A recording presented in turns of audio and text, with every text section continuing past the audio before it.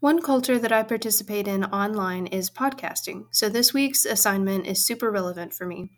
I do not personally have a podcast, but I follow several, and my brother and a few friends actually record their own. My favorites right now are Ologies with Ali Ward and Stuff You Missed in History Class. I think this has helped my conversation skills quite a bit. Listening to other people discuss relevant topics and then having conversations about interesting episodes later on has helped me to make new friends and overcome social anxiety in some cases. The carryover for me happens when I can take the information I've gleaned and use it to change my worldview for the better or to make better informed decisions about social, medical, and political decisions.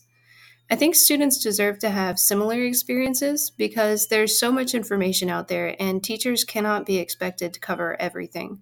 What's more, I think it is healthy to explore more than one opinion on any given subject, and podcasts can be a good way to do that, although you do have to be careful in some cases. Lastly, with so many different learning styles among students, listening to a podcast explain something in their own vernacular could mean the difference between retention or lack of understanding.